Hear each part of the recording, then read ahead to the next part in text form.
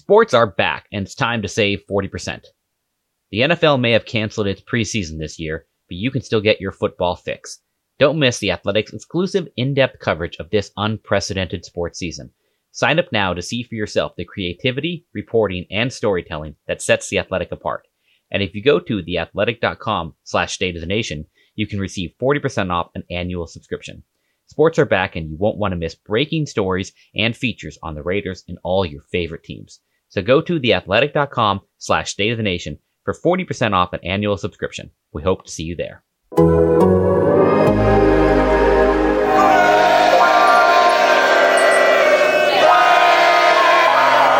I love the Raiders. Most of all, I love to win. You're now listening to State of the Nation with Jimmy Durkin, Vic Tafur, Ted Nguyen, and Tashawn Reed on the Athletic Podcast Network. What's up, everybody? Welcome back to State of the Nation here on the Athletic Podcast Network. Jimmy Durkin, Vic Tafur, Ted Nguyen, Tashawn Reed back from a little vacation, and we're ready to talk about Raiders football. And I guess it is the start of training camp. It feels a little weird. It doesn't really feel like the start of training camp. We're not driving up to Napa. We're not checking out the Marriott. We're not in Vegas, going to the facility. But training camp is officially kind of underway. Guys are getting their tests and kind of getting ready to go, getting ready for the slow ramp up. But it definitely doesn't feel like the normal start of training camp that we've all come to grow and love. Yeah, definitely. It's weird. I think media access probably won't start for a couple of weeks. You mentioned the tests, like the veteran players who were in yesterday for tests. They got quarantined for a couple of days, take a second test on Friday. So when you get two negative tests, then you're cleared to actually hit the facility and see your locker room and hit the field, which would be, I guess, the first kind of walkthrough / light practice would be on Saturday. So definitely a slow ramp up for this year. Is there kind of a rookie start like some teams are doing, or are the Raiders just going to have everybody come in at once? No, the rookies came in last week. The rookies came in last Tuesday, so they were tested, and I think their first day in the field was on Saturday, I believe, and the quarterbacks came in on Thursday, so Derek Carr was in the building on Monday. So definitely those guys get a little head start. The rookies have been, John Gruden mentioned the other day, they've been doing walkthroughs with the rookies for a couple days now. So that's kind of their start. You know, and if we're looking for a positive, Tashawn, it's that, we get the transaction wire coming out now. No Raiders have landed on the COVID-19 list. No Raiders thus far have decided to opt out. So all that can change in a heartbeat, but so far so good from the Raiders' perspective. Yeah, I'm curious to see, if there is anybody that opts out. I think the deadline, what is it, August 1st, I think? Yeah, August 1st. Yeah, and so we have a few guys on the team that, they're expecting, just in general, maybe they're at a more established point in their career. They may not be worth the risk. Not everybody has relocated to Vegas just yet. This is going to be interesting to see. I don't blame guys if they do opt out. I don't think that's necessarily bad news. We're starting to see some more pop up around the league, but it's at least good so far that, they went in and tested on Tuesday. We have to see how many positive tests come back. But, so we're just kind of in a holding pattern on that front. The one guy that I thought had a chance to maybe opting out was Maurice Hurst because, he has that heart condition. But he was on Instagram saying how excited he was to play, so it doesn't seem like that's likely. Yeah, so let's kind of pretend like this is an actual real start of training camp and that we're actually, going to be seeing these guys fairly soon, even though it will be, a couple of weeks before Vic and Tashawn get to check them out. What are we most looking forward to at this camp? Normally around this time, we're talking about what guys are looking like as they report. We're talking about, position battles that we want to see. And there still is some of that we are going to eventually examine. But, what is the one thing that we all, really want to see have answered, or the thing that we most want to kind of be able to put our eyes on when actual training camp really does get to start and then media access eventually opens up? And for Ted and I back here in the Bay Area, you get to see some grainy cell phone videos that you guys post. What are we all looking forward to seeing the most? I think for me, it'll be, if there's a real difference in the level of intensity with there being no preseason games. The guys that are, kind of on the fringe of the roster, fighting for that 53-man, they don't really have a showcase every week to prove themselves. So they have to do it every day in practice. And I know that's already sort of a cliche with football, but it's real now. These guys really don't have anything else. So I wonder if guys are going a little bit harder this time around. I got two things. I'm going to see Henry Ruggs. Obviously, I just want to see how they're going to use him. I want to see the speed. I want to see the whole deal. And the players are excited about seeing him.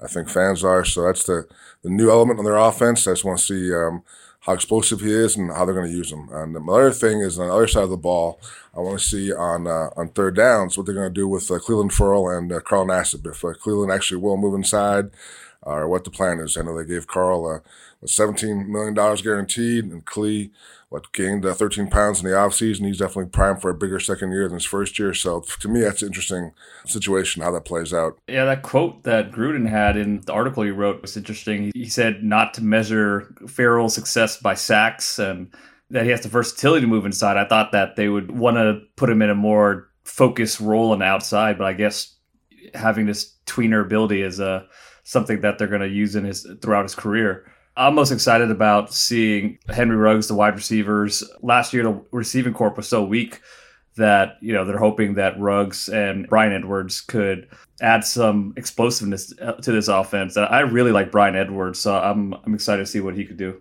I was going to say the receivers too, Ruggs and Edwards, but you guys stole that. But I mean, especially Vic, after the kind of reviews you got of what Edwards is looking like at those player run practices. But I will go ahead and flip to the other side of the ball, and I want to see what this functional linebacker play looks like. According to PFF, a top 10 unit, which I know Raiders fans are both excited about and are always going to remain skeptical until they actually see it. I mean, it's been just forever since the Raiders had not even a good linebacker unit, but a functional one. And between Corey Littleton and Nick Kwiatkowski, that should be a pretty dang functional unit. Those are two good linebackers, especially Littleton is a guy that's been one of the better linebackers in the league over the last few years. And I just want to see what those guys can do, how fluid they look in pass coverage, how they look coming up against the run. And I want to see functional linebacker play. And I think for as much as we harp on the secondary and getting a pass rush going outside of Max Crosby, I mean, if you can have that middle line of defense actually be able to make some plays here and there, it should just open up this defense to be a lot better all around. Yeah, I mean, a coordinator will actually be able to draw up a linebacker covering a tight end or running back and not roll his eyes and say a little prayer to himself. So that's kind of a cool thing for Paul Guenther this year. Kind of along those lines, Ted, you wrote a few days ago about you broke down all of the explosive plays that the Raiders allowed in the second half of the 2019 season. You kind of delineated it from when Trayvon Mullen moved into the starting lineup. And I know as you watched that film, you saw a lot of Tahir Whitehead. The guy who, as I read that story, I wasn't expecting to read so much about because I kind of just forgot he was even ever on the team, was DJ Swearinger. Obviously, we saw why they moved on from him so quickly. To see them all again and kind of just break them down, what was your biggest takeaway? I think the Raiders might have had the worst linebacking corps in the entire league. I mean, Whitehead and Morrow were responsible for nearly 40% of the explosive plays last year. They were just so bad at falling for play action. They weren't great in coverage. I think Morrow's a lot better than Whitehead, but anytime you add play action to it, it just bits so hard. And, I think that's one thing Littleton and Kwiatkowski's should be better at is recognizing play action. It's kind of just a feel type of deal. They definitely did not have that feel last year. But the number one problem was just the cornerback position and Worley getting just outplayed by receivers. I mean, there's times where he's in position and he just can't make a play on the ball. And there's just times where he's just too slow and can't keep up with the guys. I think that, the Raiders tried to upgrade the cornerback position, but it's still some unknown. But at least the linebacker position has been upgraded immensely. I'm curious, you mentioned the cornerback position and you mentioned your study went from when Trayvon Mullen entered the starting lineup. What was your takeaway from him? Obviously, he's a guy the Raiders are high on.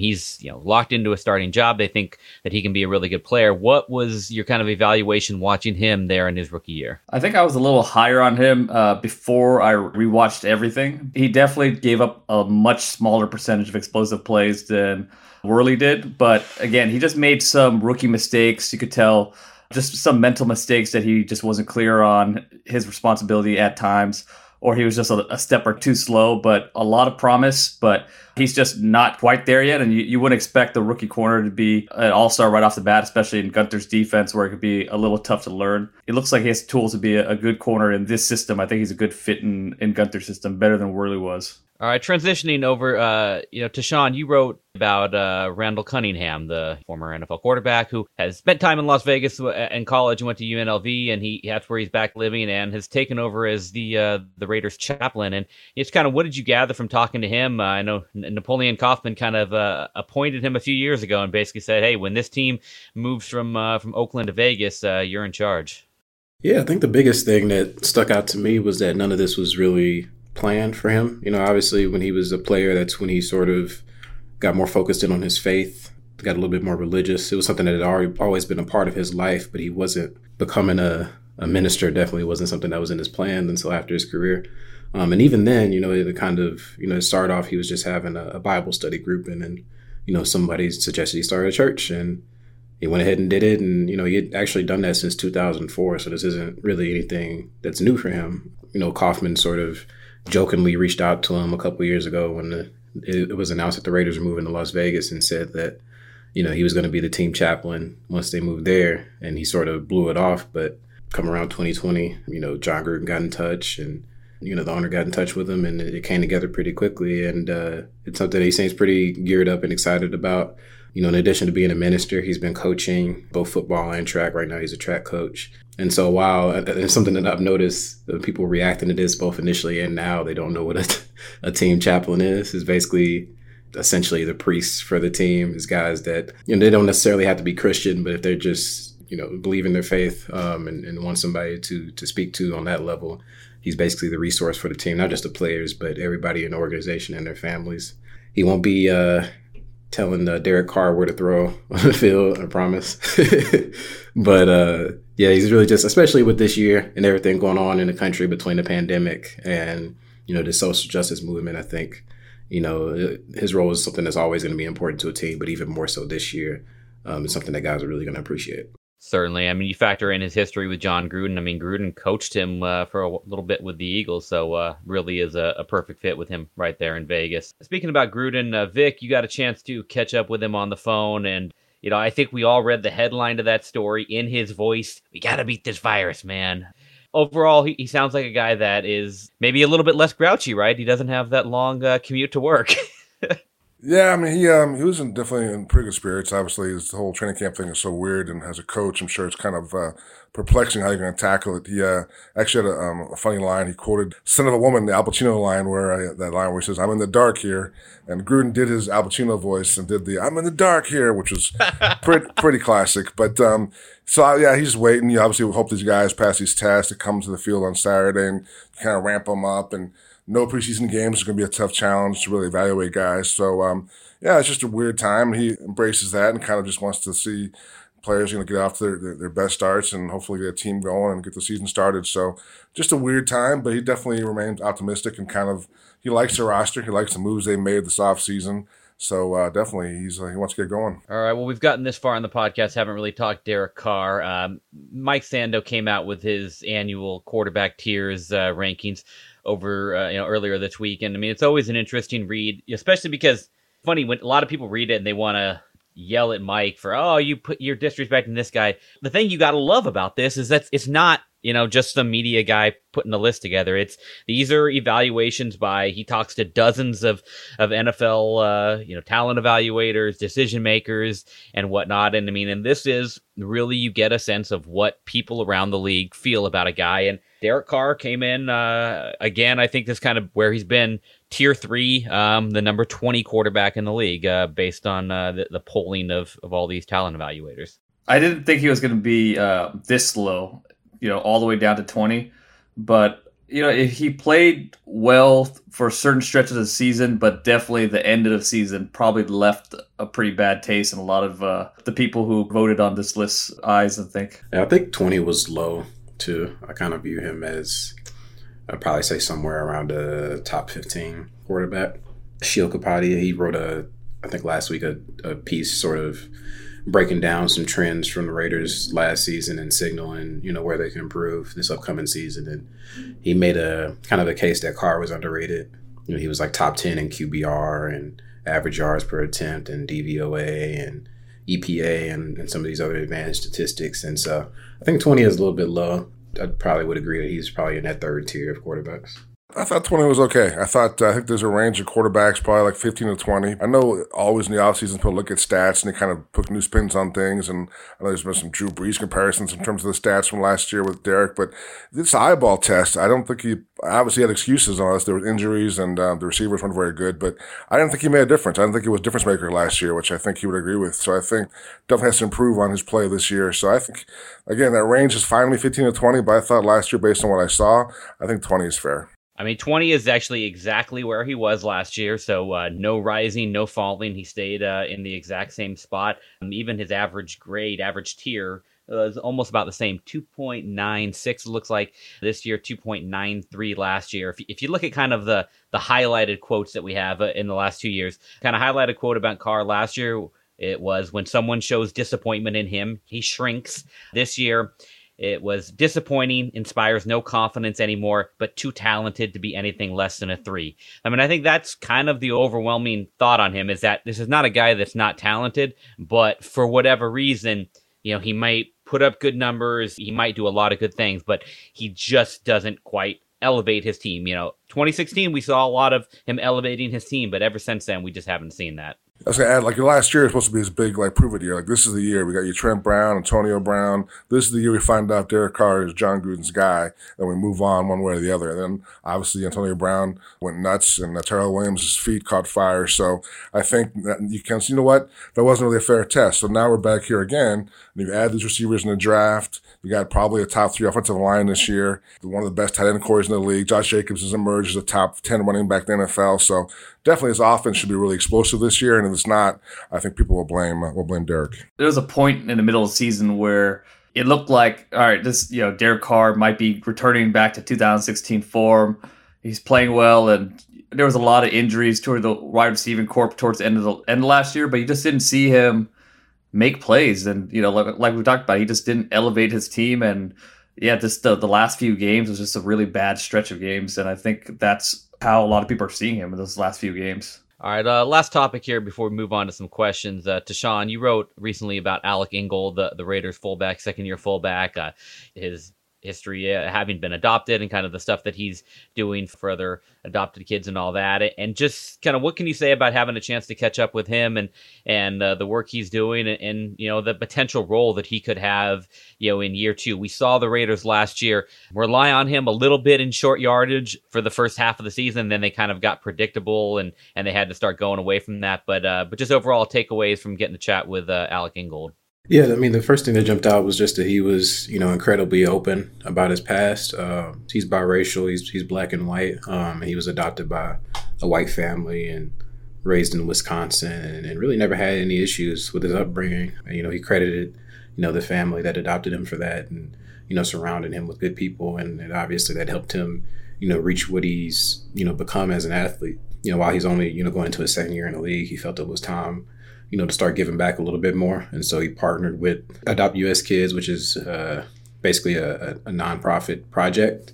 It's not technically an adoption service, but they help the process of connecting families with kids in foster care. Right now, they're focusing mostly on teenagers who have been in foster care for a while.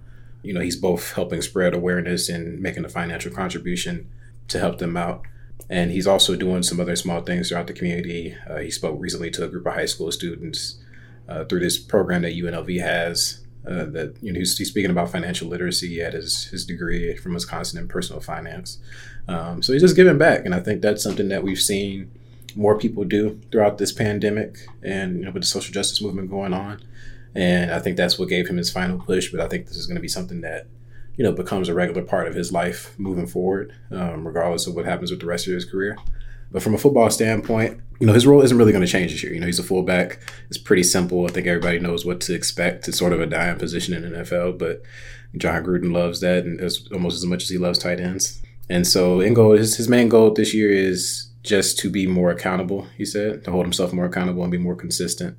And I think we've seen him, kind of in this offseason, whether it's, practicing catching passes a little bit more or, just trying to diversify himself a little bit as a runner in those short yardage situations. I think he just wants to be more useful across the board, not just, paving the way for Josh Jacobs. Obviously he's not going to be, the focal point or anything of that nature, but, particularly in those situational when they just need a yard, or need something to catch the defense off guard. I think he could be more useful in that area this year. All right, guys. Well, let's take some questions. You guys can always send us questions either on the comment section of our previous podcast or when we shout it out on Twitter. And so we'll start with this one from Raiders GTI, a little two-parter. What do you see Edwards' role being during the season? Do you think he could work for the spot opposite Ruggs by the end of the year? And how many catches by Renfrow this season? We think an 85 is possible this time around? Edwards, I think he'll be kind of a slow build. I think obviously he came off the end. He looks good. He definitely looks like he's back from his foot issues, but I think it'll be a slow build. I think they have a lot of guys, a lot of depth this year. Obviously they're paying Terrell Williams a lot of money, so I think Terrell Williams will be the guy for a while. Then maybe by the end of the year you get him some more reps, and I'm not sure if he'll be able to start, but I think he'll be a factor at some point. Obviously he looks really explosive, looks like really he's a big receiver with a nice target radius. And then the other, my guess on Renfrow will be no. I think he'll be probably same as last year. I think there's too many guys to really expect him to have a huge role this year is my take. But I think he'll be definitely a guy that Derek relies on third downs again. But overall numbers, I'd say probably similar to last year. He had 49 catches in 13 games, but obviously was coming on strong toward the end. It was a slower start for him. So, I could see 60, maybe 60, 65 range. He's not going to be a huge yards per catch guy, but third downs, I think, he obviously built a good rapport with Derek last year, and I would think he would still be a pretty popular third down target for him. I don't see Edwards taking over as a starter for Williams by the end of the season, but I think he could be somebody that's pretty useful in those red zone situations where the Raiders struggled pretty badly last year. He's another guy, more big body guy who can go out there and catch those jump passes, contested passes in short areas of the field. Obviously, we have to see what happens with Williams and his feet, of course, though. If he gets hurt, I think Edwards may be the favorite. I think he could potentially carve out a starting role if, Williams gets hurt again. I agree with you guys. I think Edwards probably not going to take over a starting role unless there's an injury to one of the starting receivers. But he's good enough to where they would want to find a role for him regardless. But I just don't think he's going to be challenging for 1,000 yards or anything because he won't get that many opportunities. As far as Renfrow, I don't think it's unrealistic to think that he, we joked about it a lot last season, but I think there's a chance he could maybe challenge for 70 to 80 catches. It won't be for a ton of yards, but I don't think it'd be unrealistic to see him catching 4 to 6 passes a game and, get maybe 40, 50 yards or something like that. Makes sense. All right. One that I'm not sure if either Vic or Tashawn, if you guys know this, from Keith. If the season does indeed get postponed, do teams lose a year of a rookie deal or free agent contracts? Do we know kind of the contractual, what would happen with guys' contracts if something happens? And we hope this is not the case, but if something happens and the season has to get called off at any point? I'm pretty sure the contract tolls. Like the guys who opted out right now, they pretty much get a stipend. So it's money from next year's salary, which really is this year's salary, pushed back a year. So I think based on that, it'd be similar for rookies if the year doesn't finish off. I think you don't lose a year of service for your player. Question here from Raider Gang. It says, "What's up, fellas? Love all your guys' work. I watched an old Gruden QB camp from 2009 where he sat down with Drew Brees and Sean Payton and refers to a lot of players as jokers. Looks like Gruden is building a similar type of team. Do you see any similarities?" And we know joker, that's his favorite term when he thinks a guy can, it's not really a position for him, but it's like when a guy can do a lot of different things. It was Derek Carrier a couple of years ago. Now it's Lynn Bowden. I think any coach loves those kind of guys, right? Yeah, I think we're seeing that more, I guess, in this modern era of football. Coaches are getting a little bit more creative and finding ways to use guys in multiple spaces.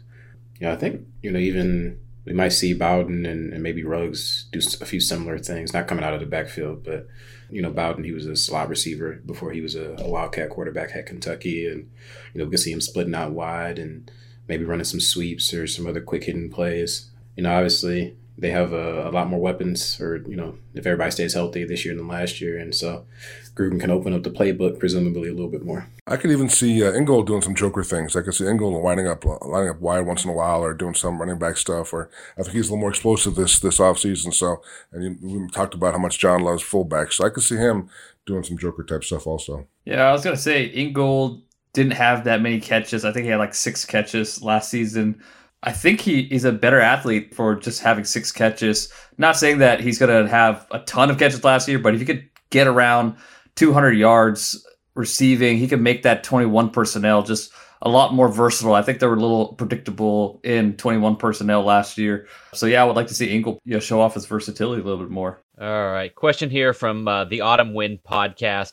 Can you assess the linebacker depth chart in light of Markel Lee going on PUP? Do you think they'll sign anyone? I don't think so. I think Markel Lee, so he had the ankle injury last year. He played, 3 games, I want to say, went to IR, came back off IR, played 2 games, went back in IR, had surgery in the offseason, and then he was able to, if you're a rehabbing player, you can come in early to camp with the quarterback. So he came in last week with Derek Carr, with Thursday, got tested, passed his test. You see his locker room, if you go on Instagram, you can see his locker room photos, his pics, but obviously he's not quite there yet with his ankle. So I don't think it's a huge concern. I think he'll be back at some point pretty soon. So plus they have a lot of linebacker depth already. They got, we mentioned Morrow. They drafted Tanner Muse. Kyle Wilber is a favorite of Rich Bisaccia, and he definitely has, so a lot of guys. Nick Usher, a guy they brought from the CFL, who has some pass rush ability. So I think they're pretty well stacked linebacker. I think they'll just wait for Markel to come back and compete for a spot. All right, then a popular question asked by several folks, so we'll just kind of keep it simple. What's the latest? What are the odds? What are your thoughts on the Raiders and a possible pursued signing of Jadeveon Clowney? I think it's more possible now that Seattle traded for Jamal Adams. I think he just has a high figure in mind, and I don't think he's going to move from that. I'm not sure if the Raiders can afford him unless they make some drastic changes. Yeah, I was going to say I think it's more of a money issue. Obviously, they would love to have him. He fits well into what they need there at the end position, but I just don't see them being able to come up with the money that he needs without, going out of their way to make a subtraction at another position that may be a need on the roster.